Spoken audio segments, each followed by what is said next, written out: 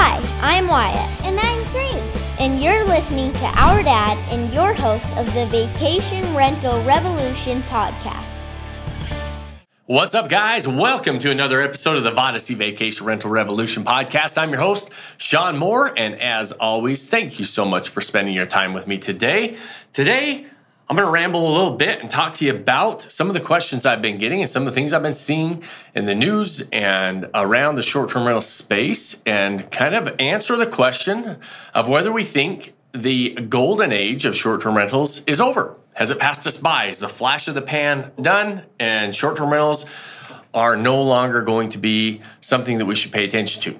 And obviously, you'll probably guess my answer to that is absolutely not. Short-term rentals have become a mainstream asset class. Now, there's a big asterisk. I do think we are going to see a shift in the marketplace. And there's a lot of people who got into this game not knowing the entire game, right? The ease into the marketplace, into a complicated marketplace, a complicated world of hospitality. And the market has been such for the last couple of years that I do think that that's going to stop. It's been this wild ride. There's been a wave of popularity. The supply and demand has been skewed like crazy. And so anybody who's gotten in has had pretty good success for the most part. Now, if you got into it and you didn't quite understand the game and you do own a property, I'd start understanding the game. I would start looking into a few of those things that you might have ignored and might not have paid as much attention to as you've needed to. And for those of you getting into it, now's definitely a time to pay attention to it. So, what happens when the market's going up, right? Markets go up like crazy all the time. Markets are cyclical. We've had this wild ride for a while, not only on the real estate side, but also on the short-term rental side. There's two different markets. You guys have heard me talk about that before if you've listened to me for any time at all. And the short-term rental marketplace that supply and demand on the short-term rental side is starting to even out a little bit. And so everybody, now your fair share of business, because now that supply and demand is evening out, everybody's slice of the pie has gotten a lot smaller. So if you got into this game and just thought, hey, I'm going to buy a property and I'm going to ride this wave, well, you were able to ride the wave, but that wave's going to start going out. So now you have a decision to make, and some people are going to get out of it. There's a common theme that happens when people have success. When people have success, a lot of times they look and say, yeah, I figured this out. I know what I'm doing. And, everything's going good. It's me. It's all me, right? I made great decisions. I did this. I did that. Blah, blah, blah, blah, blah. When things go bad, what happens is people start looking for reasons why. And the last place they look is in the mirror. The last place they look is themselves. And they say, okay, it's the war, it's the inflation, it's the administration, it's gas prices are going up. I mean, it's all these different things. And they'll say, this is why now I'm in a struggle. And that never was the case. You always have to look in the mirror. You always have to look and say, what can I do? One, do I understand the market I'm in? Do I understand the game I'm playing? And if you don't, you probably ought to understand it. I'm going to give you a little analogy that will kind of hopefully explain to you. Back in the golden era of aviation, general aviation, I'm a pilot, so I'm going to give you a story about kind of a pilot story. Back after World War II, the economy was starting to pick up and go well, and everybody started flying these general aviation airplanes, these Cessnas, and they had these production planes coming out, and they were fairly affordable. And normal people like you and I have my pilot's license, I love to fly, and there was a lot of people that were getting into flying airplanes. They were training on like these Cessna 150s and 172s and fairly stable, slow, safe aircraft to learn to fly on. And then manufacturers started to produce more complex and faster airplanes. And they started to, because, there was all these pilots and the economy was going great and they had some money, they started buying these bigger and faster airplanes. And they weren't really qualified necessarily. I shouldn't say they weren't qualified. They were qualified. They had their license. They had hours. They were qualified to fly it. What they failed to realize, and there's one particular airplane, the Beech 35 Bonanza. It was a Beechcraft Bonanza 35A, and it was a V-tail airplane. It was a really sleek, new design, flew a lot faster than a lot of the planes that they had trained on. And they started naming these planes the doctor killers, because as long as you had the money to buy one, you could get a plane, you were licensed to fly it. And a lot of doctors, and not doctors, they call them the doctor killers because they were tagging like anybody with the means, anybody with the money could go buy that plane. And the point of it is they were just because they could get into it, just because they could buy it, they thought that they were an expert in it because they flew these smaller, slower planes.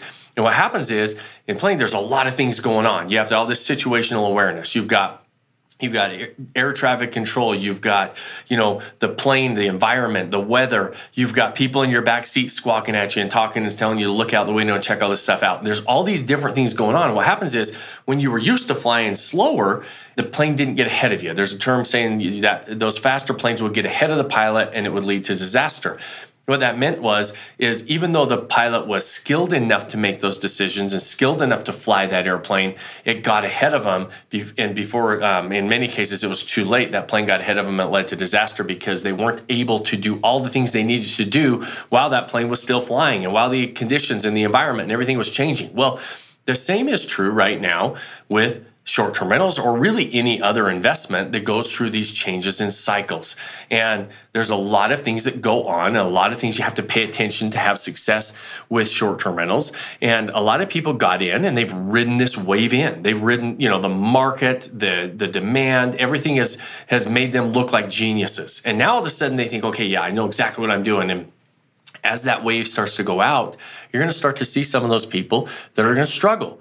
Does that mean that the golden age of short-term rentals and that short-term rentals are not a viable asset class? Absolutely not. Look in the mirror and say, did I actually understand this asset class? If you don't understand it, start to understand it. There's three major phases that you hear me talk about all the time. The acquisition phase, and that's all about understanding what your property goals are, what you're trying to do with your properties, with your portfolio, how to underwrite the deals, how to analyze markets, how to analyze properties, so that you know what the numbers look like in good, bad, and ugly, right? We always analyze markets in three different scenarios.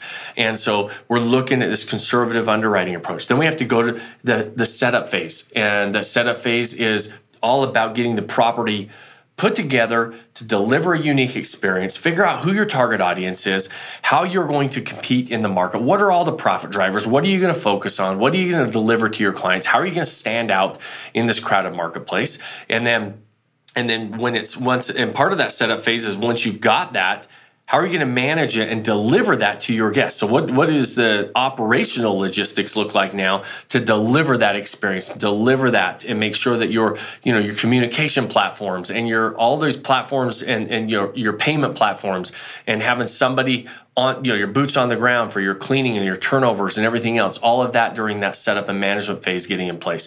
Then that third phase is the marketing phase. How are you going to articulate that great, unique property and experience that you have? How are you going to articulate that to the marketplace so that they actually hear you and see you and recognize you, and then all of a sudden raise their hand and say, hey, I want to book?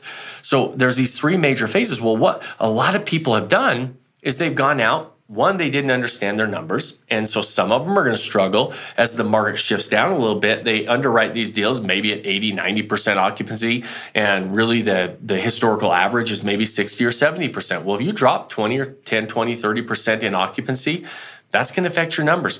You may not have bought the property correctly. You may be losing money on your investment, and as far as a cash flow perspective goes. So that could be one problem. Or other people that are calling me right now I'm recording this very 1st of June. Man, John, I've owned this property. I was doing great. The markets are completely shifting. I don't know what to do because my occupancy was way down from what it was in 2021, in 2022. And we're like, okay, what did it drop to?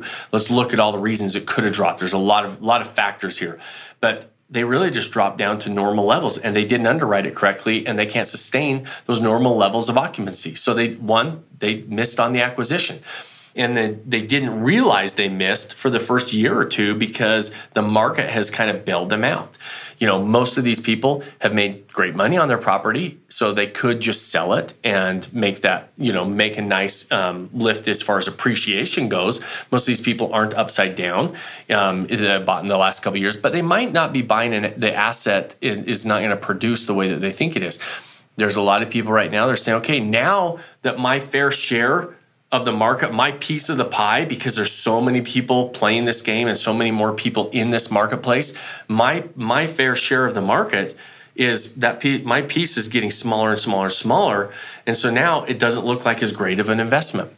Well, in any market, in any business that is not skewed where the market is bailing you out and skewed with a supply and demand, supply and demand will always even themselves out. They're going to. In free markets, they're going to even themselves out, because if the demand is high, the opportunity seekers are going to go buy and they're going to bring that supply up to where that demand equals out. Once the demand equals out, though, it's our job to figure out how to get our unfair share, because that's what we want as business owners. That's what we want as short-term rental hosts, that we want our unfair share of guests, right? Well, the only way to do that is to understand how to deliver a unique experience, who your target audience is, how are you going to market it and articulate that, exactly what you have to an audience, so that they'll raise their hand and say, yes, Sean, I like your property.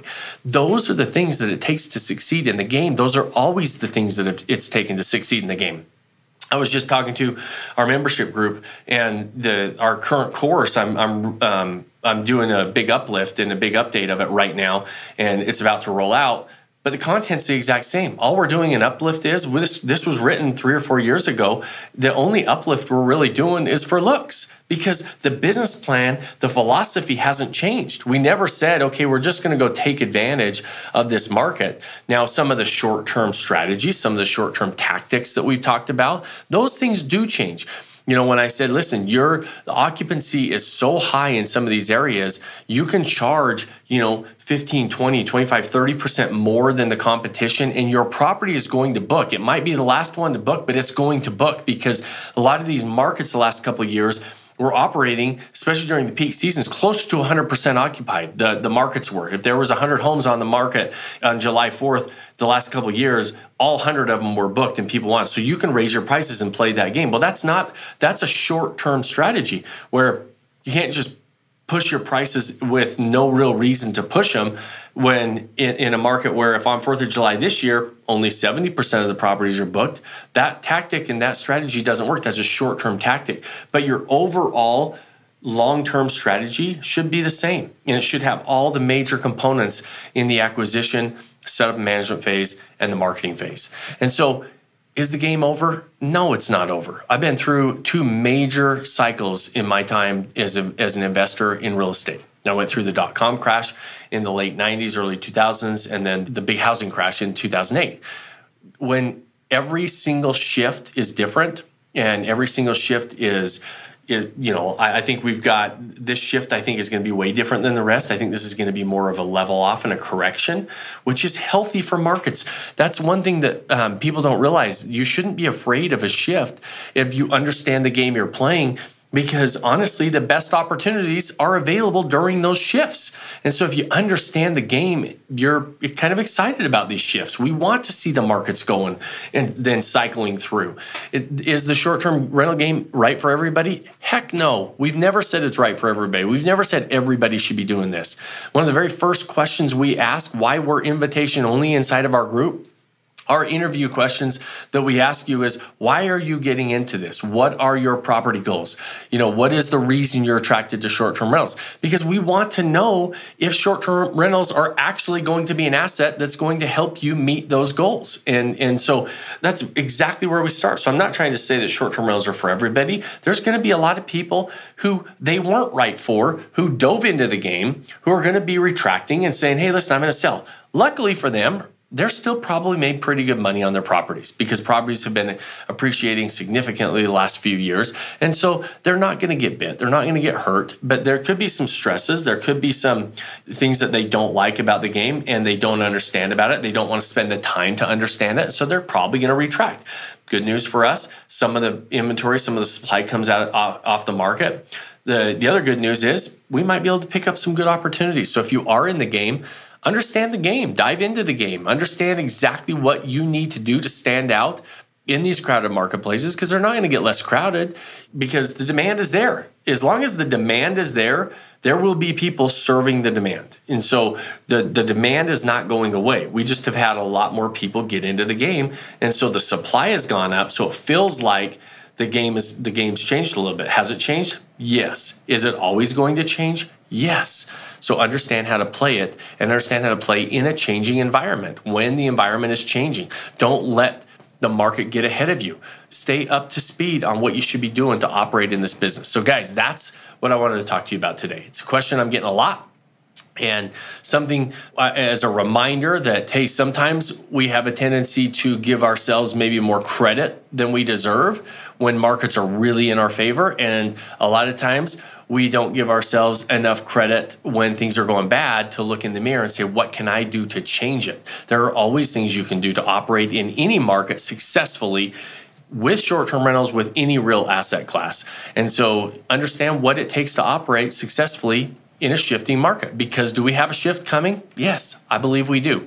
Do we know what that shift's going to look like? No, we don't. We don't know exactly, but we understand the game we're playing. And so we feel very confident going into these shifts that there's going to be opportunities and there's going to be things that we can do. Doesn't mean everybody's going to come out of the shift looking the same, right? Doesn't mean everybody's going to come out, either making money or losing money. There's going to be both sides of that when things start shifting around a little bit. So look in the mirror and be honest with yourself. The answers are between you and you. You don't have to answer anybody else. So if the answer is between you and you, make sure you're honest with yourself and say, hey, what do I need to do to sharpen the axe? What do I need to do to hone my skills so that I'm ready for this shift? And if you're not willing to do it, maybe consider that you got into a game that you probably maybe shouldn't be playing, but maybe it was good for you during the ride. Maybe you just wanted to ride the wave, but that wave is going out. So the ride is over, the game's not over. So guys, that's all I've got for you today. So as always, thank you so much for joining me. Thanks for spending your time with me. I know it's valuable. We always try to come with you each week with a different perspective. I've got a lot of different interviews lined up in the very near future. We've got our big live event for our members only coming up this next week. So I've been kind of putting off the interviews until that's over. But we've got some amazing stories, some amazing interviews. I've got some great economists coming on to talk more about the market. So I'm excited about that. So guys, as always, go make it a great day and pick one thing that you can do today to go start building that life that you don't want to take a vacation from. Cheers, my friends. Thanks for joining us on this episode of the Vacation Rental Revolution podcast. Share this with other people you think need to hear about it. And don't forget to subscribe and leave us a review. Hey Grace, is there a website? Yes! For more amazing content and expert advice, visit Vodacy.com. Thanks for listening, and we'll see you on the next episode.